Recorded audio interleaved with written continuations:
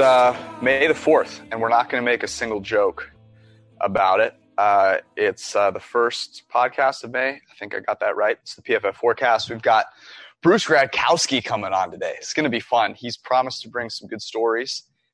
He played with Andy Dalton, so that'll be interesting. And we're going to talk a little bit about this QB class because he's spent a bunch of time studying them. He's our chief quarterback grade guru, a la what Zach Robinson was. So that'll be a lot of fun. And we're going to do a few things, talk a few things before that. So yeah, let's rock. Eric, how you doing, brother? Good. I'm a little tired. Yeah. Worked most of yesterday. You were up late. No, you were up late watching. I was up late Dance. watching. I go for these walks now, but now, obviously you can watch stuff on your phone. So I'm like crazy person that's walking down the street watching something on his phone. Oh, that's reassuring. You're not going to get hit by a car, thankfully, because there are none on the road. Did you watch The Last Dance though last night? Yeah. Yeah, I caught up this week. It was pretty good. I didn't realize that Jordan. I knew he had a gambling problem, but I didn't realize it was sort of when he was, when he was playing, and then the whole his retirement was really like a cover up sort of thing. I didn't realize that.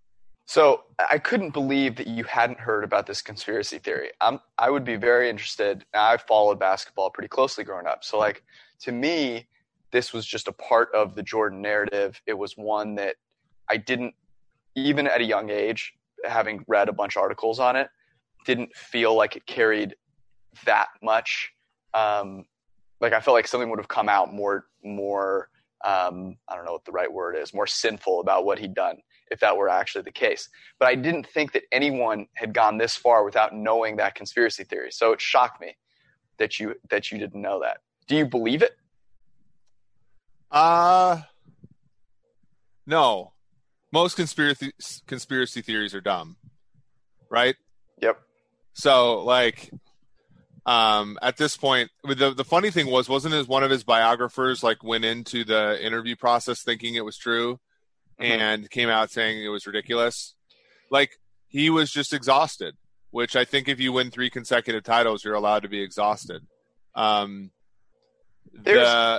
no one that's come close to that level of famousness from a sporting perspective. Famousness, yes. I would say from an exhaustion standpoint, the late Kobe Bryant probably rivaled him when they had the 3 consecutive titles with the Lakers because, I was going to say the rape case. That to me was as fine a microscope as I think anyone has had. Yeah, but the issue with Jordan was he allowed himself to have demons, right? The gambling thing is mostly self-inflicted. The hating literally every player that he came across, right, was mostly self-inflicted. Kobe, right? I mean, yes, I agree. And we all have this. I mean, we all are driven crazy by people who live, who we shouldn't, right? But a lot of that was self-inflicted, and so he's just exhausted from everything, right? Not only winning 3 titles, but also having basically the demons. With Kobe, it was he hated Shaq, right? Or Shaq hated him. I can't remember the exact narrative. It was similarly exhausting, right? Having to win, and it just makes you, I think, appreciate how Phil Jackson must have been in terms of managing people because there's nothing. Basketball is a brilliant sport, but there's nothing there's nothing genius schematically out of what Phil Jackson was doing. It was mostly managing humans. Yeah, that's the interesting thing. That's a really good point. So there are a couple of big takeaways that I have from watching this. The first is that the director and producers are trying to do something very hard, which is there are a lot of people watching this who did not follow Jordan at the time. And so they're trying to tell the whole Jordan story while also being like, hey, the cool thing about this is we have all this footage from the last season. That's the whole idea. But they also have to tell the whole story because there's a lot of people that just don't know it. And that's crazy to think about. I wish they did more of just the behind the scenes stuff, right? I just want that footage because I've heard a lot of this, 95 to 99% of this other stuff before. They're the 2 people that come out of this as kind of a shining light to me that I forgot about. The first is Phil Jackson. And everyone credits him for the triangle. Like everyone thinks that's his big innovation. And it really wasn't his innovation. It was Tex Winter's. And it wasn't, I don't think it was so much the triangle as it was what you said, which is the social climate that he set up, the ability to take Michael Jordan, who's got to be the hardest person on the planet to manage. Like, I don't care how hard Dennis Rodman might have been. Jordan's got to be way harder.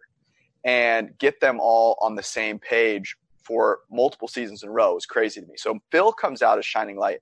And I actually think Jordan does too, because he hated everybody. But in listening to these interviews, it's like, oh, he's being real. And you always felt like there was this facade of cool over the top of him at all times when he was playing. And here he just he's still cool, but he takes it off to a large extent. And I think one of the craziest things is this guy probably lost as much money gambling as most really successful pro athletes make in a career, and he's still loaded. That's the insane thing. Like, no wonder people were scared by his gambling, because they'd never seen money like this before.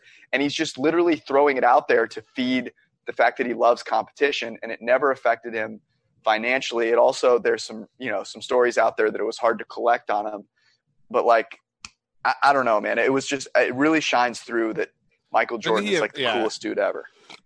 Could have picked up on video games, you know what I mean? Yeah. But yeah, it just, I don't get, by the way, like, I'm just going to throw this out here. I don't get the whole, hey, he really liked competition. Like, if you're getting your ass kicked gambling that much, right? Like, does he just like the fact that he could lose? I think he really enjoyed making other people squirm. No. And he was so dominant on the basketball floor. Like, he was so much better than everybody. That's the other thing. The dude was gambling all the time, all day, playing golf, and then would come out and just kick everybody's ass on the basketball court. Yeah. So, like, this was a way for him to feel, that competitive, like, I might lose, and this amount of money is making this other person terrified.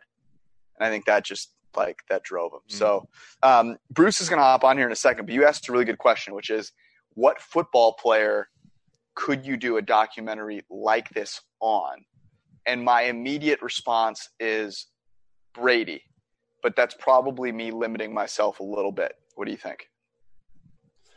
Yeah, 100%. The Brady-Belichick relationship is clearly the one here, but that one's easy. I think that we're going to be watching Brady-Belichick documentaries until our kids are in college, right? Mm-hmm. Or longer. So to me, I don't know. A long time for me. Oh yeah. They're not even a twinkle in your eye at this point, but the one that's like, I feel like is maybe a little bit less like, I really want to see one on the Niners with Montana and Young. And I know we've had, Steve Young's A Football Life, Montana's A Football Life. We've had Bill Walsh's. But I think there's so much more there. I wonder, though, if we have access to that information. Yeah, I don't know if there's enough, like, salaciousness there. Because I even think they're playing up the Jordan gambling thing a little bit here to make it a little edgier. Yeah. Bruce is here, and I would want to ask Bruce this question. So, what's up, guys? What's happening, man? We're talking Last Dance. Did I just bombard the pod? Like, no, did I just slide in here without? This is the whole idea. We wanted you to just jump in and start the conversation. But we were talking Last Dance. Have you been watching? How's the audio? Because I hooked up my mic right here. I got the great Blue Yeti going. So look at that. We are the Yeti. No, you look great. Sound great. You're in good shape. Have you been watching The Last Dance? Oh, you know what? I have been. And last night I started it. I'm like a half hour in. I'm getting all fired up. I mean, I'm loving the Nike shot and how Jordan signed with Nike and all that. Yeah. And then my wife walks in and wants to watch a movie. And oh, man. I had to go the other route. I had to put the movie on. So I'm looking forward to finishing the night. So no, Jordan, I didn't finish it last night. And I get fired up, man. I love Jordan, always have. I mean, basketball was my first true love. So if I was 6'6", man, I would have stuck with hoops for sure. Same. I no one really, my parents were super supportive, so they were never like, hey, you're going to be maybe 6 feet if you're lucky. So they just kind of let me ride with it. And then I kind of came to the realization, but I was the same way. I was like a Jordan junkie. I used to record, I had like old VHS tapes where I've like scribbled on like 97 game 1 Jazz or whatever. Oh man. But so is there, because I could see the answer to this question being no, there just isn't. Is there a football player / story that could be this type of documentary? Like everyone stops, everyone watches, 5 straight weeks. It's 10 episodes long. It's like an event. Do you think there's a story out there, a player out there? I think there is. I mean, I think because we're so intrigued, not only is, for what our job entails, but as a fan base, right? I mean, we want to go behind the scenes of these unbelievable athletes and, NBA, NFL, Major League Baseball, like it really doesn't matter. So if you told me, Major League was coming out on a story with Sammy Sosa and Mark McGwire during their time with the home run derby or the home run. The home run chase. But didn't they do? I mean, they did like a 30 for 30 on that, right? What could you make 10 Somebody in the comment section, I think, has a really good one, which is Michael Vick.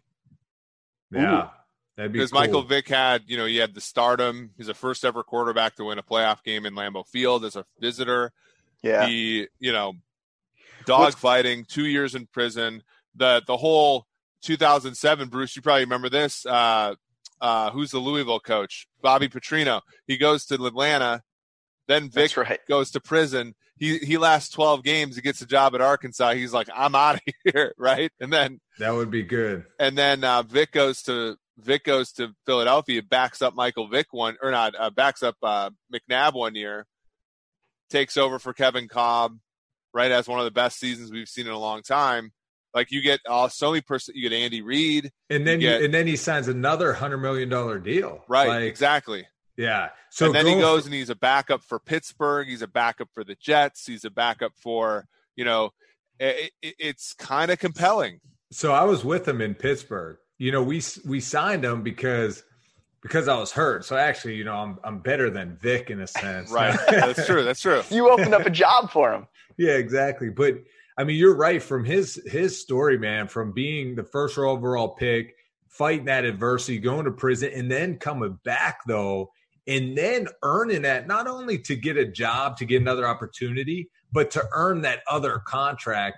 And I was with him in Pittsburgh, and it's funny, man, like, what a good dude. And I was out to dinner one night. We're playing in Kansas City. So you'll like this, Eric. And I don't know if it was the preseason or regular season, but I'm hurt. Ben's hurt. Michael Vick's hurt. And we all go out to dinner, and we're sitting there. And I'm telling you what, like, that's when I realized, like, how big of a superstar he is. And, and Ben is. And you're sitting there, and you can't even have a couple minutes to talk because nonstop everyone wants to come over to the table. And they handled it like professionals, but Vic is a great one. Don't you think Tom Brady eventually would be at that point? I think of old school quarterbacks. I mean, would we, and it's easy for me to say, cause I love the stuff on like Marino, Elway, Montana. So I would sit for 10 episodes and tune in. But this Jordan stuff's awesome, man. I mean, I love seeing behind the scenes, and I love seeing the guy's mentality. Dude, he's an animal, like an absolute animal. And that's the part about Brady. There's a part of me that thinks that maybe there isn't anyone, because the combination of superstar, but also like unknowns. So Jordan was so good at just playing basketball and being like this stone cold killer all the time. The idea that you would have this behind the scenes footage is like crazy. With Brady, I feel like he's doing a much better job, and actually a concerted effort to show you some of the behind the scenes stuff, where maybe it's not as compelling to do a 10-part documentary on a guy where he has given you home videos, already. Yeah. He's already done this like little doc, this mini doc.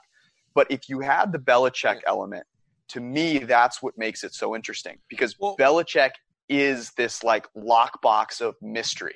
Well, then we would see behind the scenes of how this really how they really parted ways, right? I mean, we don't know the truth of the truth. Like 10 years, 20 years down the road, when Brady and Belichick all sit back and they take an interview for this documentary, and Robert Kraft does, and they say, well, listen, this is what happened the last few years. This was the tug between the Jimmy G trade and the Tom Brady, going another route. I mean, I need a director handing Belichick an iPad with like a Brady comment on it and him laughing at it. I mean, that would be incredible. Well, but Belichick even, I think his career is even more vast than that, because he was the coach of the Cleveland Browns, right? Well, he was coach of the New York Giants, right? And they won 2 Super Bowls. He was like one of the 2 men carried off the field. He goes to Cleveland. He cuts Bernie Kosar. The whole town hates him. Then the Browns move to Baltimore while he's the coach, right? He gets fired, Then he's the coach of the Jets twice without coaching a game. and then he go, there's so much. Belichick pre-Patriots is an hilarious story. And then you get to Patriots, and then you have Spygate, you have Deflategate, you have whatever the hell is going on right now with Brady. Mm-hmm. And then whatever happens from now on. Right. And like it's such an interesting, Brady obviously is a great piece to talk about here, and certainly like Deflategate and everything was more on his shoulders and all that kind of stuff. But Belichick as a evolution for him, unbelievable. I think. And that's the other thing about this doc is there are so many other characters in it. Like I think I would like to hear more about Phil Jackson. I would like to hear more about Pippen, Rodman. A lot of those guys that he was playing against were interesting. Barkley's fascinating. Like I actually think the documentary is too short. I think you could have done like 20 episodes, honestly, and it would be like enthralling. I want another Vic story though, because Vic is mythical in the same way that Jordan is from an athletic perspective. Like for me growing up, Michael Vick was a cheat code, right? Yeah. And by the time he got to Pittsburgh, that had clearly worn off a lot, right? Was he still just kind of a freak, or? Well, and that's the thing, right? Because when you sign Michael Vick, I mean, you think of the players on the roster that were legit like kids, like 8, 10 years old when Vic was in his prime time, and they had the Vic jerseys and they were pretend to be Michael Vick in the backyard. So, when Vic initially got signed, and I'm at fault at this, you're looking at him up and down, and you're watching him in practice, and you're like, wow, like, to me, being that close, you're like, you start analyzing, you're like, okay, man, he's not as tall, I mean, I knew he wasn't a tall guy, but you're like, wow, he's pretty short. Yeah. And then it is, the ball definitely jumped out of his hand. I mean, it's a flick of the wrist. The way he slings it is a beautiful thing to watch. In his athleticism, it wasn't all there when he was in Pittsburgh. You could tell that. I think we were all watching him every practice, wanting to see the old Michael Vick. But he still had enough. When he played, he was smooth enough to know how to navigate the pocket and take off. A lot of the quarterbacks, when you see them have good runs, it's just knowing when to run and run at the right time. And that's where Vic, the stage he was in Pittsburgh, he still had enough juice in him to make plays, but he wasn't. The clip I have of Michael Vick in my head is when he was with Atlanta playing the Vikings, and he's splitting every defender, and defenders are running into each other. I mean, but I'll tell you what, when I got to know him a little bit, I don't know. I don't want to say like I was just it was cool to know him, and just I was happy for him of how he handled that stuff and came out of it, because he really did seem like a good-hearted dude, to where you're like, wow, the stuff you hear about him, all the things that have went on, and him being in prison and them coming back, then getting a chance for me to know him and have dinner with him and be in the same locker room and meeting rooms. I was impressed with that story. So I think that is definitely a documentary that people it's behind the scenes, right? But not only behind the scenes, but the adversities that guys have to handle and break through. I mean, you guys talked about Belichick in his early years. Those are the intriguing times, because we're all there. We're all striving for something, and no one knows about the shit we hit right now but don't know who we are when we get there and stuff. And it's like, I love the adversity. I'm always an underdog, fan. So I love those kind of stories. It would be sweet. Vic is awesome, man. I remember playing endless games of Madden with Michael Vick and him being unstoppable. Let's start talking about a guy that's in the news now, Andy Dalton, because I see Andy Dalton get signed by the Cowboys. The Cowboys were not a team that I had thought of, in large part because, they have a really good quarterback. But I think we've gotten to the point, and you would probably agree with this, that a lot of teams are not valuing the backup quarterback enough. And this is, to me, like this really shrewd move where, hey, the backup quarterback matters. Why would we not spend a few $1 million on having one that's probably an average NFL starter anyways? Yeah. I mean, I was surprised at the signing too, George. I didn't think the Cowboys were in the running. And, and honestly too, I mean, Andy, to me, I was with Andy, so I think highly of him. He's a smart quarterback. He understands the game. He's accurate. He's a good passer. But it's does he have that next level in him? Is he a top 10 guy? Can he be a top 10 guy, a top 6 guy in a season? We saw a little bit in 2015, and then he broke his thumb, and so it's intriguing to me, man, that like if something were to happen to Dak, I think he would definitely execute the offense. I think he would be more than able and capable to play well. And it almost brings in that sense of Jerry Jones, man, what are you doing? Is this something that you're not going to be shy that if you don't get what you want out of Dak this year and you don't want to pay the big money, that you'll settle for Andy and you'll pay him 15 to 17 million a year instead of 35 million a year. So it was kind of intriguing to me. I don't think Andy's the athlete Dak is. No. And of course, Dak has a lot of good football left in him, but I like the signing for, like you pointed out. I mean, you need a good backup quarterback and their insurance policies, right? And people pay good money to have good insurance policies on their house, on their cars. You know what I mean? So on their boats. Like probably Chris and all his yachts that he I feel like honestly some teams care more about their backup running back than their backup quarterback. Well, and we were talking, this was a discussion that was had somewhere. I would take a good backup quarterback over a lot of starting positions. I would take one over a nose tackle. I would take one over a guard. Third linebacker on my team's not as valuable as a backup quarterback. Like, You and then the other thing, like what you just talked about, this is an important point.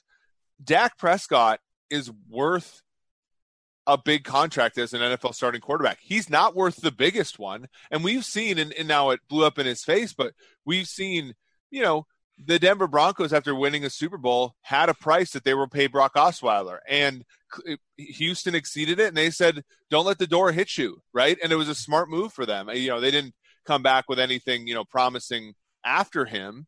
But if you're Dallas, you're thinking to yourself, like, there's a price to pay, right? Dak has had 2 good years, 2 so-so years. Like, if they pay him everything, it might not be exactly what it's worth. We've seen that with Jared Goff. We've seen that with a number of quarterbacks that have gotten top dollar, even though it's not necessarily true that they're worth it. I mean, so, okay, this is the way I think of it. Because they over their last 4 full seasons, Bruce, have been very similar from a grading perspective. They've had 2 good top 15 seasons, and they've had 2 meh seasons. Now, the narrative around Dak is way rosier than that of Dalton, in large part because of that last season. But, like, Dalton certainly hasn't had a nice infrastructure. The Cowboys have a ton of weapons. Is it crazy to me to say that they're the one difference between the two of them from a production standpoint is that with Dak, I feel confident that he could win a big game, or more confident that he could win a big game, and that he adds an element of I'm not as sure yet because he's a little younger. But other than that, like Dalton's accuracy, he's very accurate, right? Like all of those things make him a fairly comparable quarterback because Dak's not a top 5 guy, is he? No, he's not. And that's why when I saw this signing, I'm thinking, Andy's a better pure passer than Dak is, and I think it's the unknown, George, like you're pointing out, that that's what makes it, it's Dak's team. But to me, in this league, and Andy's still a young guy, I mean, I don't know. Now, like, I don't know Dak in the locker room like I know Andy. And from what I've heard about Dak, I mean, Dak has that mentality. He's a workhorse. He loves it. And I think that's the difference maker. Honestly, I think that's the difference between him and Andy. I think Andy will put enough work in to be prepared and play well and keep his body in shape. Dak will put over the top work in. And teammates see that. Guys see that. So when you miss that pass downfield, it's inaccurate. You don't even blink an eye with Dak because you're like, this dude's a warrior. I'm not worried about that. And that's why when we go through and we like just grade these guys and just project, on these young quarterbacks, I'm more intrigued with their mentality and fighting adversity and handling that, because at the end of the day, no one's going to play perfect, but who has that dog in them that at the end of the day can win games? And I think, when you're looking at the Cowboys, I think that Dak has some of that in him. And you point out, like, he can win the big game. And I think Dak's at a similar point that Andy was in his career in Cincy, right? I mean, everyone was like, can Andy win a playoff game? Andy got to Cincy. Cincinnati hadn't been to the playoffs for a while. He went, both years I was there. He's gone 5 straight years, at one point. And so, I mean, he had an impressive run that point, but then it gets old. Then it's like, give me more. And I think that's where Dak is.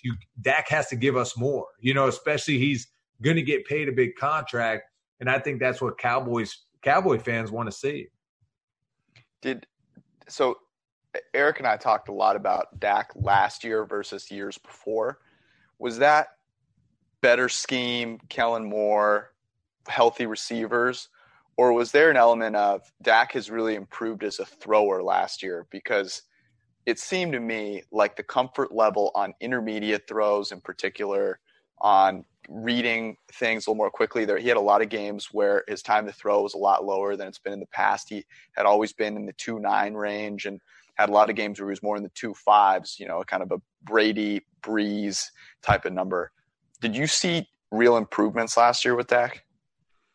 I think Dak last year was a mix of him getting better, in his career, but also Kellen Moore switching things up, having good shifts and motions, utilizing the play action pass game. And that helped him. And that helped Dak take the next step in his career. I think Dak can continue to get better. I don't think Dak, sometimes when I watch him, he's not a great anticipatory thrower. He can, but he could get better at times. Sometimes he kind of waits a tad. He's a tad late on some throws.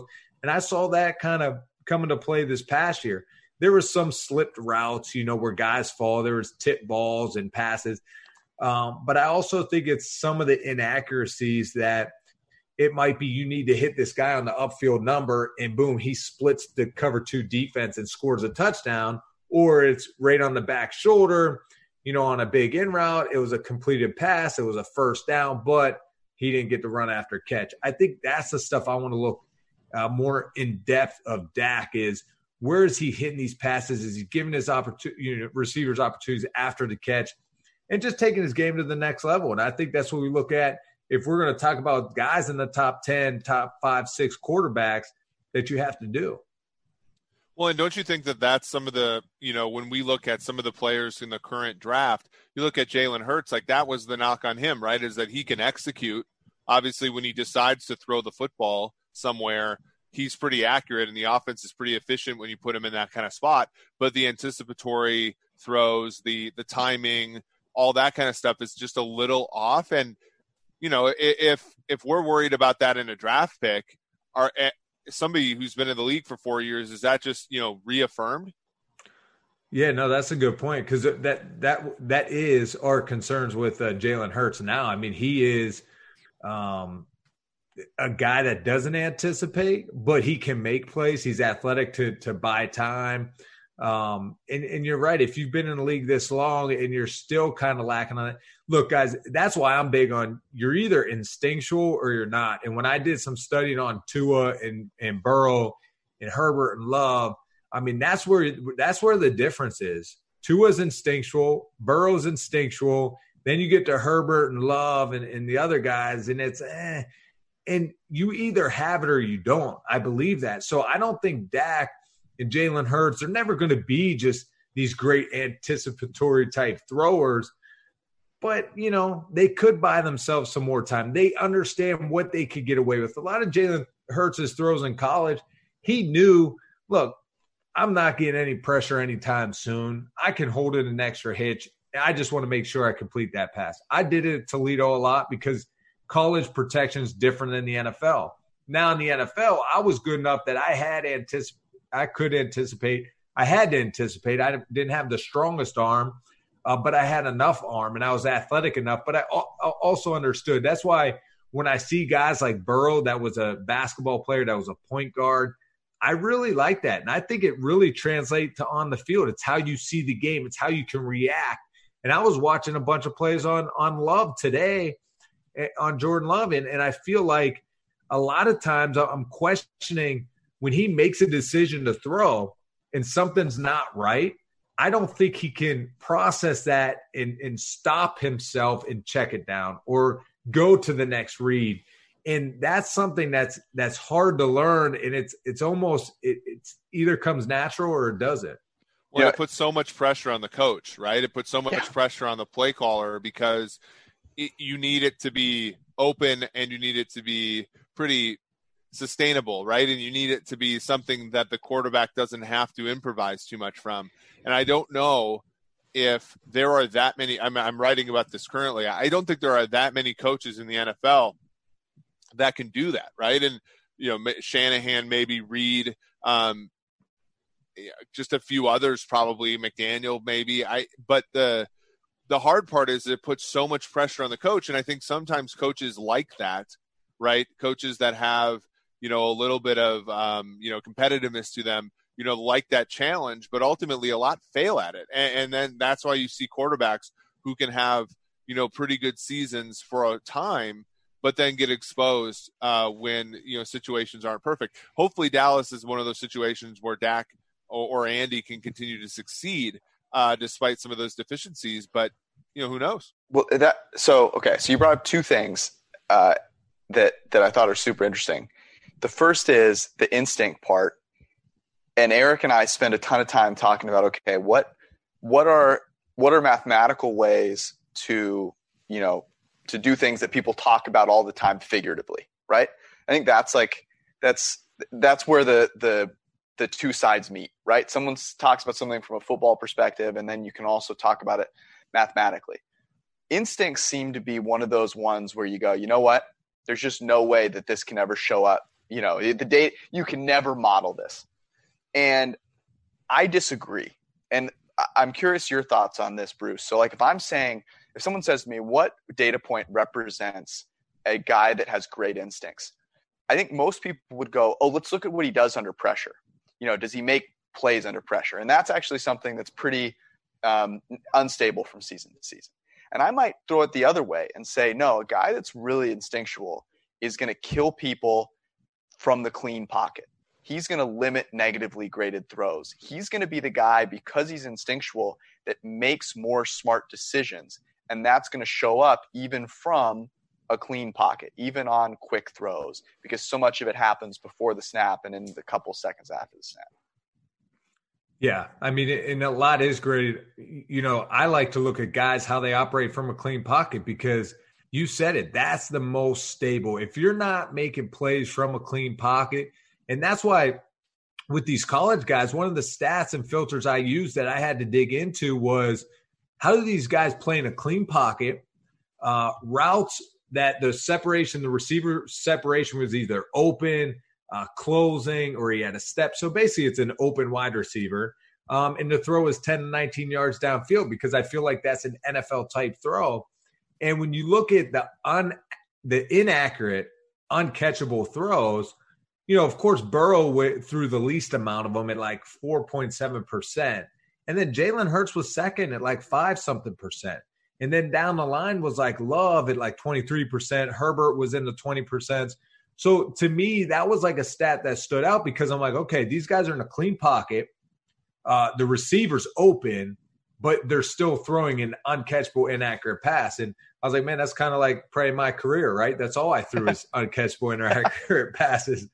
So that was one thing that I really looked at and kind of with these guys coming out that intrigued me, because if you can't make the plays when things are stable, then it's tough to do it when the pressure does happen. Yeah, there's almost no repeatability, right, in terms of being able to, it's sort of what is the what's the statement? It's sort of like once you've mastered, you can only break the rules after you've mastered them. So, when you're a quarterback, unless you've been able to hit open receivers in a stable environment, can you be, basically asked to repeatedly hit them in a crappy environment? You see that with Mahomes, right? Mahomes, he's mastered the clean pocket. He had like 60 touchdown passes from clean pocket in his career.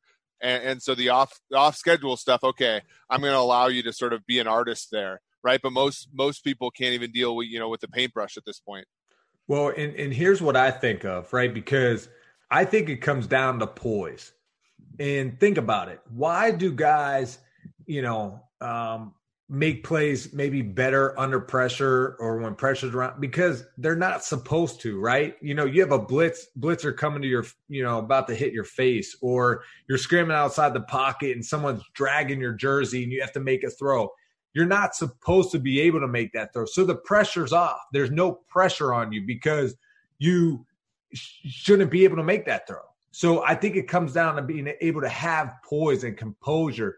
So, why do guys play better when you hear the stories of a guy played with a broken left hand and a guy played with a dislocated left shoulder or a torn up knee? And because the pressure's off them, right? Because you shouldn't play good with a torn ACL. Or it happened to me in college. I played the rest of the MAC championship game with a broken right hand, my throwing hand.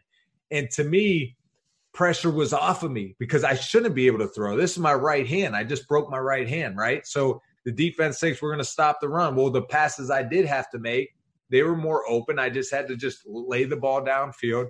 So I look at that as like when it's a clean pocket and the guys are open, there's more pressure on you mentally because you have to hit that throw.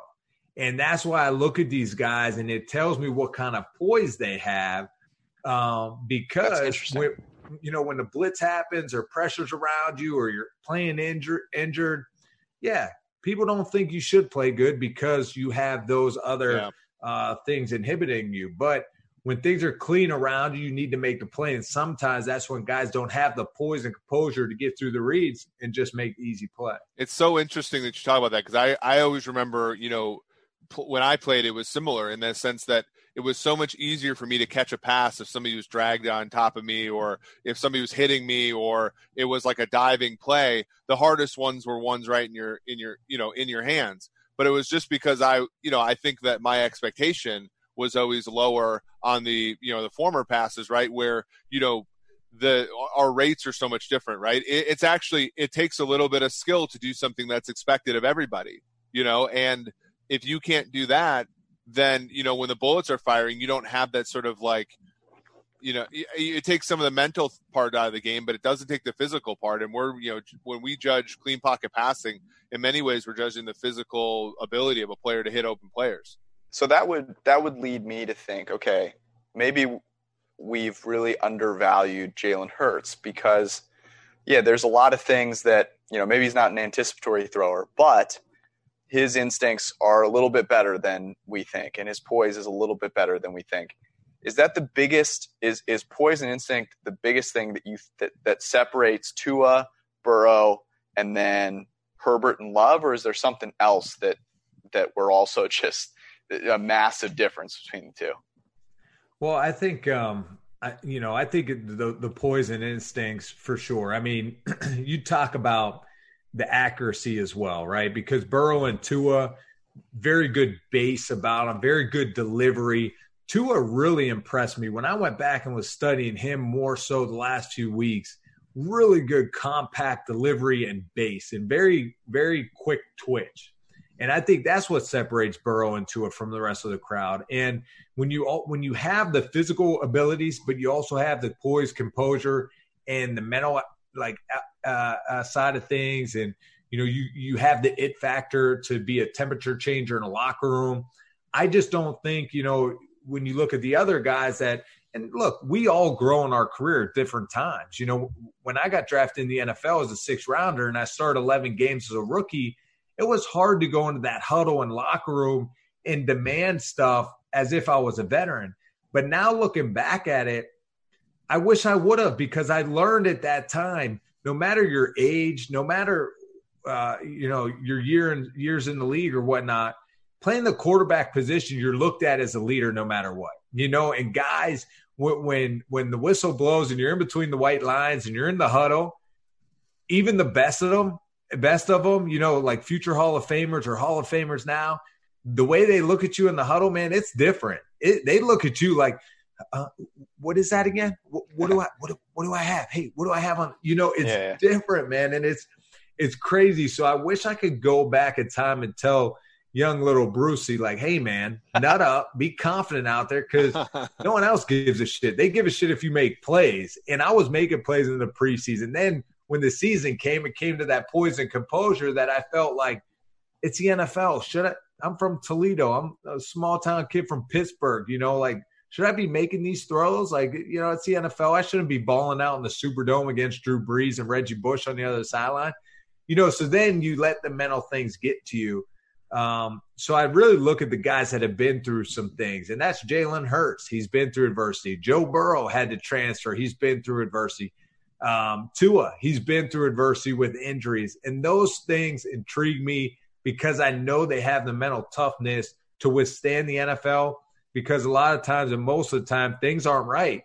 But it's who can win and overcome those negatives to help your team take that next step. You're telling me that Utah State, because it seems to me like, and we heard this with Josh Allen in Wyoming too, but everyone seems to think that Utah State was playing a lot of really good competition with no receivers. That's how it always is. Well, if you put him on Oklahoma, he'd be great. And I hate that, because that's not the case. You don't just go into a bigger situation where the lights are brighter and automatically perform better because the players around you are better. Utah State, the teams they were playing sucked. And if you're a great player, you beat those teams, right? That's just how it works. And to automatically say Jordan Love would have been amazing at Oklahoma, to me, is ridiculous, because you make an accurate pass at Utah State, then you should be able to make it at Oklahoma. But he didn't make accurate throws at Utah State at a high rate. So, and here's the thing, and Bruce, you know this better than anybody. Football is a constant state of change in the NFL, right? So people make excuses about his infrastructure, his supporting cast, all that kind of stuff. And they act like those things aren't going to change at the NFL level, right? Mm-hmm. If you can't hit accurate passes at the college level when things are changing around you, you can't do it at the NFL level, can you? No, and that's a good point, because stuff changes more so in the NFL. I mean, look at, college, you're together longer. You build more of a rapport, and guys are free agents, on draft. I mean, there's so much different. Coaches get head coaching jobs, leave you, right. Your offensive coordinator leaves you, right. One of the main things I noticed on Jordan Love today, I was studying some film on him, was he was just kind of making decisions pre-snap, and he was throwing the more difficult throw. If say both sides are equal, you have the same concept on both sides, same route. He was throwing it to the field. He was on the right hash. He was throwing a 12 to 14-yard stop route to the field on the left side of the field. He had the exact same route to the boundary for a first down, and he chose to throw the length of the field, the width of the field, a further throw, and he missed the throw. So to me, I would say, if I was in the coaching room, I'd say, look, I don't mind you making that decision because the guy was open and, soft coverage, all that, but we got to hit the throw. Now, next time, if you want to make it easier on yourself, if everything's equal, let's work the boundary. It's an easier throw. You get the ball to your hand, faster, or even the same time, but it's an easier throw and you'll complete it. And it happened one too many times that he just was making the wrong decision. So to me, if I'm the Green Bay Packers, I look at that stuff and I say, we could coach this up. We could get him playing more decisive, having more confidence in his trust, where he's working on the field.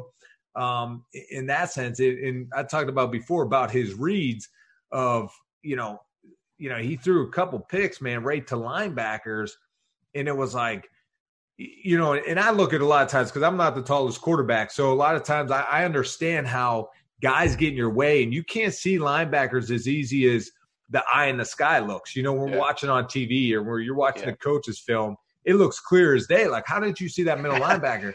Well, you're not seeing it from the quarterback's view when there's, 3 6'5", 350-pound linemen, offensive linemen, and then there's defensive linemen in front of them that just clog it up. Well, there's a few throws that he had a perfect window. The line separated. He had pure vision right at the linebacker, and he threw the interception. The thing I take away from that is when he tries to throw the ball with touch and over linebackers, he's not understanding the touch. He's just taking something off the ball. You still got to throw the ball, and you got to throw it to your guy, and he's just taking a little off it, and it's not getting to his receiver. So he's almost just throwing a little lollipop, and that's why it's getting intercepted by the underneath coverage. Like, some of these, they'd be tight window throws, but he just has to understand the trajectory of the throw is, yes, it's got to be a 2-ball over that linebacker. You got to still put a little something on it, and he's taking too much off of it. So I think that's the inaccuracies we see from him, that he's not really doing a good job of getting it over those linebackers, or sometimes it's purely, hey, he made the decision. Now, can you tell yourself it's covered? Boom, come down to the check down. And I haven't seen him do that. Are you buying that Rodgers isn't really pissed off? That he isn't? Yeah, that he's reached out, that it's not, that big of a deal. Well, I mean, like, is this? Do you see a way that this season happens and it's not a big deal? Yeah, because honestly, when they get together physically and they're at practice, not over these Zoom meetings and stuff like that, but they're together, Rodgers is going to see that he's light years above and beyond Jordan Love, and that there's no threat right now. So I think in a sense, it'll be reality. I mean, it happened to Big Ben and Mason Rudolph and all that. When you're around the guys and you understand, like, mentally they're still not there yet. They're young. Physically, they don't have the abilities I do. The team around believes in Rodgers, believes in Big Ben. When those things start hitting the fan, you start understand that, or just seeing that in person, then it does. You do start being like, this isn't a big deal. It's a young guy trying to groom his way to becoming a good quarterback. So I don't think it'll be an issue once they get back together physically and their practice and all that. I think Aaron Rodgers will notice, how far above he is of Jordan Love right now. Here's a question that I sort of have, and this is kind of it's kind of adjacent to sort of looking at the quarterbacks now, but it's also sort of bringing what's something that, let's rewind back to 2006. What's one thing that now that you wish, and it could be PFF related or other, what's one thing that you wish you knew then that you know now? I put so much pressure on myself to be perfect. And when I watch so much football now and I see the plays that are being made, I wish I would have had an understanding of at an early age, like, look, you're going to make mistakes, but to continue to have the mental toughness to just keep playing and not to lose those confidence. And whether it's not that you lose confidence in yourself, but when you feel a coach lose confidence in you and look at you a certain way, it's hard to not lose confidence in yourself, right? So I think looking back, like I was saying earlier, as far as getting in the huddle with Mike Allstott, Joey Galloway, Anthony Beck, 3 core veterans on that offensive side of football, Michael Clayton, Cadillac Williams. But then when you're under the lights and you're in the Superdome, my first start as a rookie, week 4 or so, the way they look at you, your year in the league doesn't matter. Your pedigree doesn't matter. that play you made the play before, that key third down, that audible you just made, they trust those things. And I wish I would have understood that more to say, look, I have this opportunity. Like sometimes I always played the fold of just being the nice guy, right? Like, this is Chris Sims' team. He just got hurt. Oh, this is Andy Dalton's team. I'm signed to be a backup. Oh, this is Big Ben's team. I'm just a backup. Well, sometimes when I did have success, it was in Oakland, where I knew it's Jamarcus's team. No, that doesn't give us the best shot. So, this could be my team, and I'm going to take – when I had that kind of fire and confidence, you could get the job done. So I think looking back at my rookie year, it's kind of like, look, continue to have that confidence to understand it's a process. You're going to learn. You're going to grow. You're going to make some mistakes, but keep pushing forward. And I think in knowing that, look, even though you are a rookie, you got to act like a veteran. You got to just, make your own way through this thing. And I think we're seeing that more so now because rookies are coming in right away playing a lot more. I want to start doing story time with Uncle Bruce.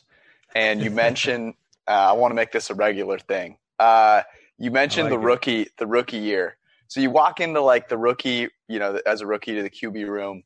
What's your best rookie year story?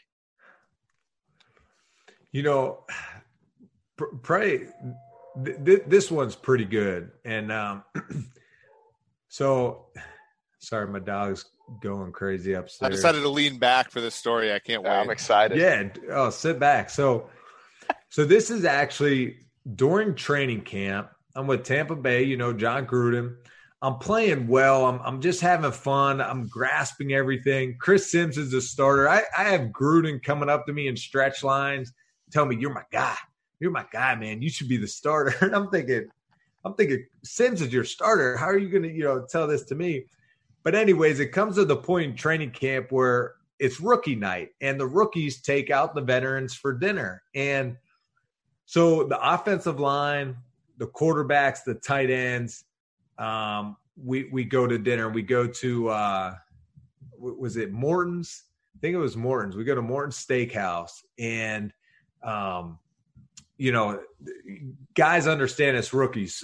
Rookies are paying for it. Davin Joseph was our first rounder. Jeremy Truba was our second rounder.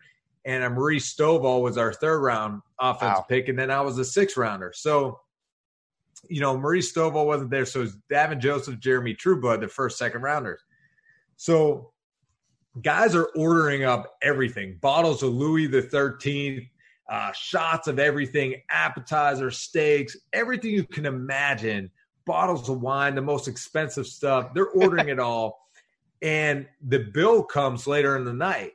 And I'm looking at this thing and I'm thinking, okay, I'm like, guys, I was a sixth rounder. Like, I'll put in what I can.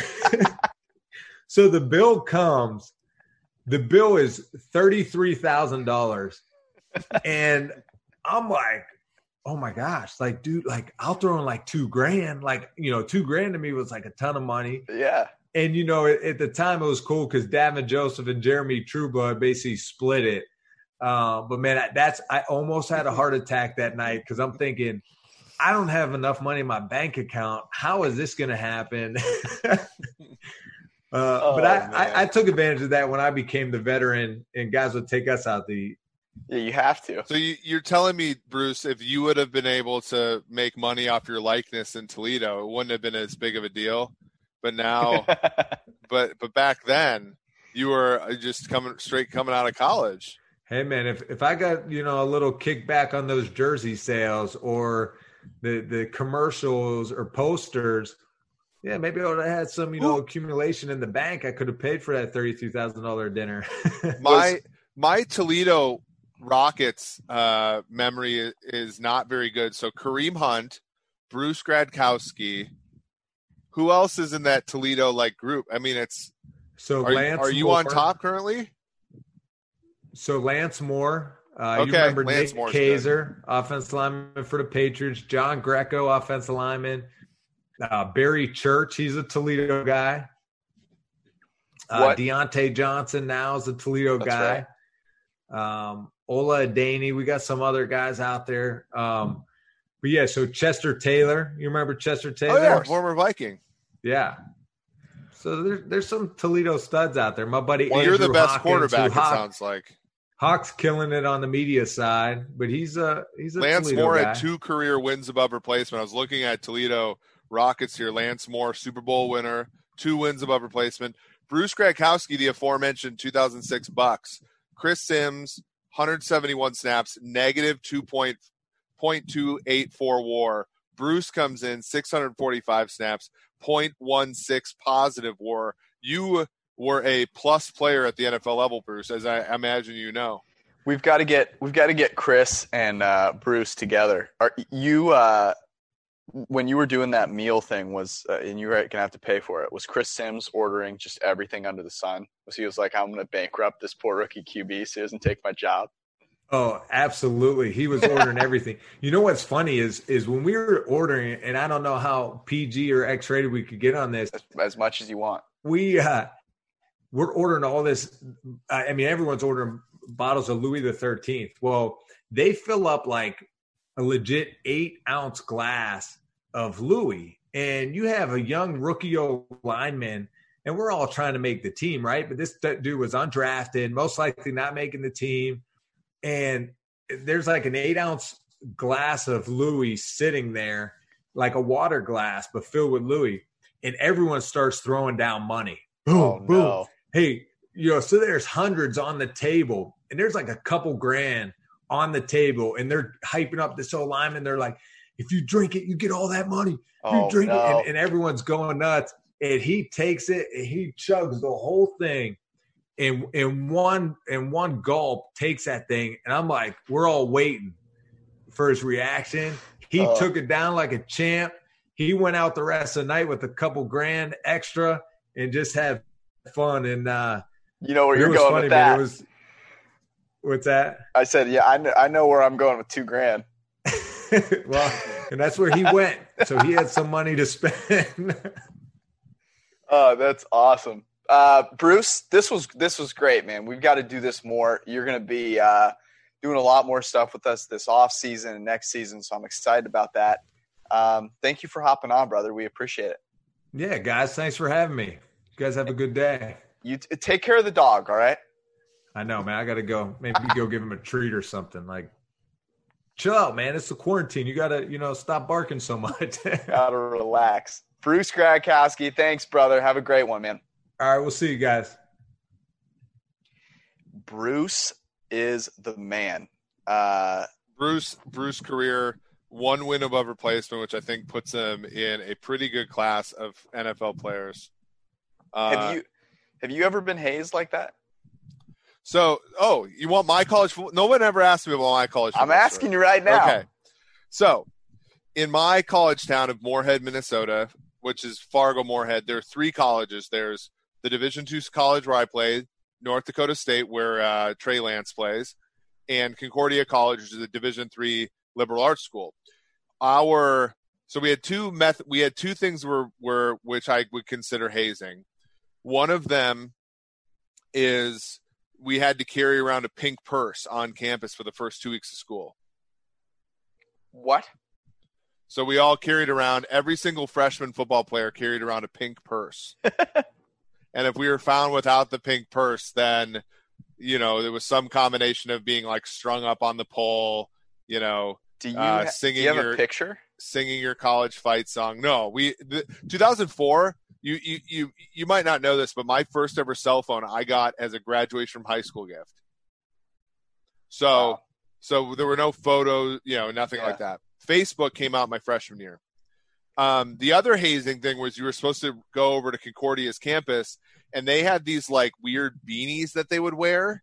Like it was somewhere between like an old school baseball cap and like a yarmulke that they would like wear on their head. And so you were supposed to go over there and steal one and bring it back. And I, just too lazy, I just started dating a girl who went to Concordia whose dad had one. And that's how I got out of it. That's incredible. Well, I mean, at least you didn't have to chug a glass of Louis the 13th. That sounds awful. I actually was I think the only person on my college football team that didn't drink until he was 21. So I was kind of a pariah in some cases for that, but it was a good time.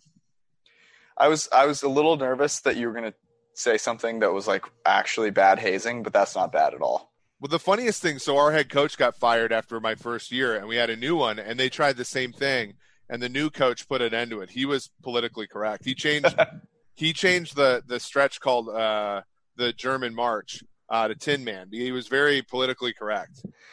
Yeah, that's not a great name for a stretch. I had a kid when I was in school I saw him carrying around like a boombox one day, and I was like, oh, this would be great. And I was like I was like a junior or something like that. And I was like, hey man, do you want to walk around with me all day and like just blast beats in the background? And he's like, yeah, sure, man. He's like, some young kid. So he walked around with me and a couple buddies for like the whole week blasting music. And I think back on it, I was like, that was kind of a douchey thing to do. But, here we are. All right, so before we get out of here, a couple of things to do. So the first thing is we had a really good question/idea come in from John Turek in the podcast review. So what we're doing is write a 5-star review, a question or a topic, and we'll pick the best one. We'll give you an Edge subscription or some merch if that's what you want. And we'll talk about it on the pod. So, John, we've got to maybe send us a DM, and we'll get you taken care of. But here's what John said, hey guys, love the pod. This could be a weird one, but I was wondering if you guys wanted to discuss what are the potential potholes in the football analytics world. I come from a more economic background, and there are countless examples of models or frameworks that we're supposed to be able to effortlessly guide policymakers, and while still very valuable, have sometimes missed the forest for the trees. I was wondering if this applies to where we are with football analytics. Yes, we know there are key stats/frameworks that are more stable, high EPA, yards per play, CPOE, completion percentage over expectation. But where do you guys fear the model error creeps in most? Just because AX has been a good predictor of Y in the past doesn't mean it always will be. And I was wondering, in which stats/frameworks do you see potential issues, or which are you guys working on that show potential promise? Sorry, I have a light in my eyes and I can't read right now. So anyways, love the pod. Stay safe. So that was from John. We appreciate it. What are your thoughts on that? I think it's a great question. And I think, he talks about economics, and I've been doing a lot of thinking about some of this. And, historically in econ, there was so much consternation over decision-making and how, basically people are risk averse. And, there's the endowment effect and all that kind of stuff. And in recent years, there's been a lot of reevaluation of that because, our time horizons, they're not infinite, but they're long. And so people are risk averse. And I think we've seen in our society probably why, because people have skin in the game, right? And there's the probability of ruin, right? Mm-hmm.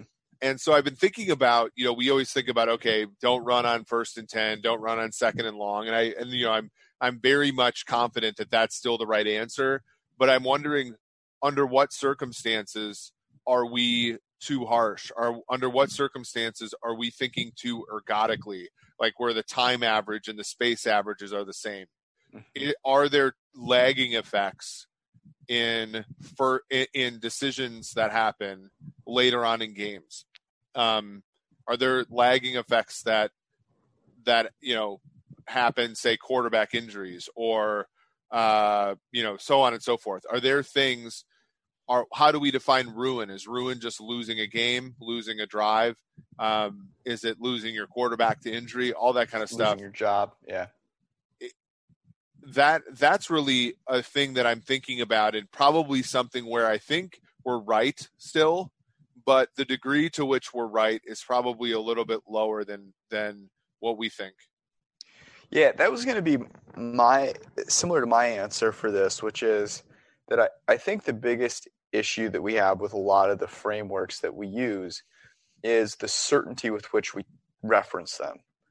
And the problem, this is like, I think a real crux of the issue with it's very prevalent in football, but I think any situation where you have a mathematical framework and you have we've always done it this way, intuitive feeling type of framework, is because you are trying to state how correct this way is over the other, you get way too carried away. And no one wants to hear anything where it's like, yeah, we think this is the way it is, but we're not sure.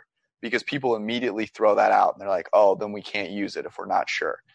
And that to me is the big issue, is that we have these frameworks and we use them as gospel. And I'm guilty of this all the time. But what we're trying to say is, yeah, you should absolutely think this way now. That doesn't mean it can't change, but you should absolutely use this rule now. And we should still also be looking for ways to improve upon them. And I think the time series component, within games is very fascinating, and one that would be an immediate, I think, addition to the way that we analyze stuff. Non-stationarity is an important one too. I mean, we talk about the value of certain positions, but it might be, I mean, it's certainly a situation where we could have, let's say in 20 years, the number of wide receivers that are good in the NFL be such that they don't matter anymore. Mm-hmm. Because running backs, I mean, it's only half of the equation, but one of the reasons running backs don't matter that much is because almost every single player who plays running back in the NFL is a terrific football player, like of the highest caliber forever, Mm-hmm. And so CJ Anderson off the street is still a good running back. Wide receiver, there's A, more of them on the field at once, and B, it's not a position, and this is changing, but not a position that has historically been where the best players play growing up. If that were to ever change, we would have to change, I think, the tone a little bit, because Mm-hmm. I think it would no longer be true that they don't matter. Yeah, that's a great point. Or that wide receivers matter the most. It's currently not only a very valuable position, but a scarce position. Running back is neither valuable nor scarce. That's really the hard part about this, but that could change. That we've always sort of thought that was going to be the case with quarterbacks, and that has not materialized because we've had a number of draft classes come up snake eyes over the past few years. But it could be the case that wide receiver may not be, as disappointing as quarterback has been over the past, 5 years.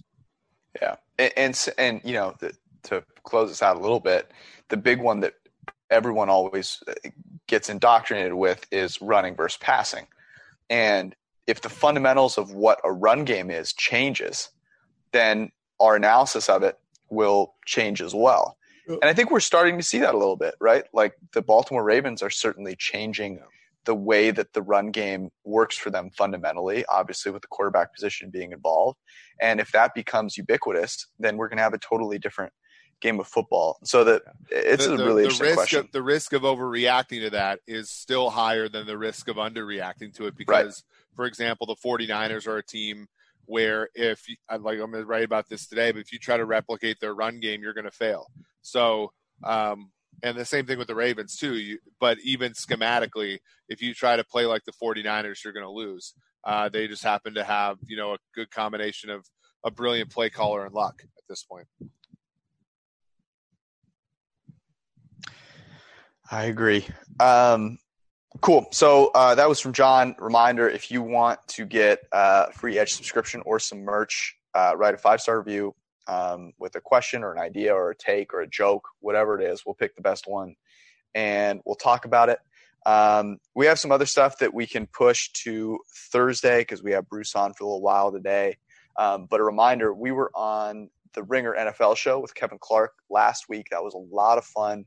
You should go check that out. What we did is we went division by division and talked about which teams were good. And so maybe what we can do on this Thursday, is look at it more from an odds standpoint, dive into those again, because that was a really interesting conversation. And obviously those things are moving as we speak. Anything else, man, that you need to fill me in on? No, things are good. Enjoy, the content that we have this week. And we'll see you all Thursday. I have a quick story for you. I have a quick Cincy Y on the road story. Oh no. So we don't even have Cincinnati Y memberships for the next few months. So I'm waiting desperately for the weather to warm so that I can just go outside. But at the moment, it's just not warm enough to rationalize going outside all the time. So I'm stuck in the apartment. It's a studio, and I've got like one yoga mat, and it's super small. Anyways, I'm doing everything I can under the sun, body weight wise, because I don't have any weights to get a sweat in, basically. And it will shock no one that like jumping is one of the best ways to like exercise. People don't jump enough is one thing I will say. So some of the workouts that I've been doing involve jumping, and we're on the 7th floor. So there's someone right below us. So I'm very conscious to like try and land softly. There's only so much like 172 pounds can do to like not, make noise. It's awfully specific, but yes. Look, I'm trying not to get out of shape here, so I'm monitoring this closely. So today, right before the podcast, I'm working out, and I have headphones in, but I can hear someone like knocking on the roof below me, telling me to like shut up. And you'll be shocked to hear that you didn't acquiesce. It did not keep me from finishing the workout. Now, I was still conscious about trying to land softly. I really don't think I was being that much of a nuisance, but that's what I'm dealing with right now. So, anyways, that's my great. story. We'll be back on Thursday morning. Thank you guys for tuning in. We appreciate it. Stay safe out there. Peace out.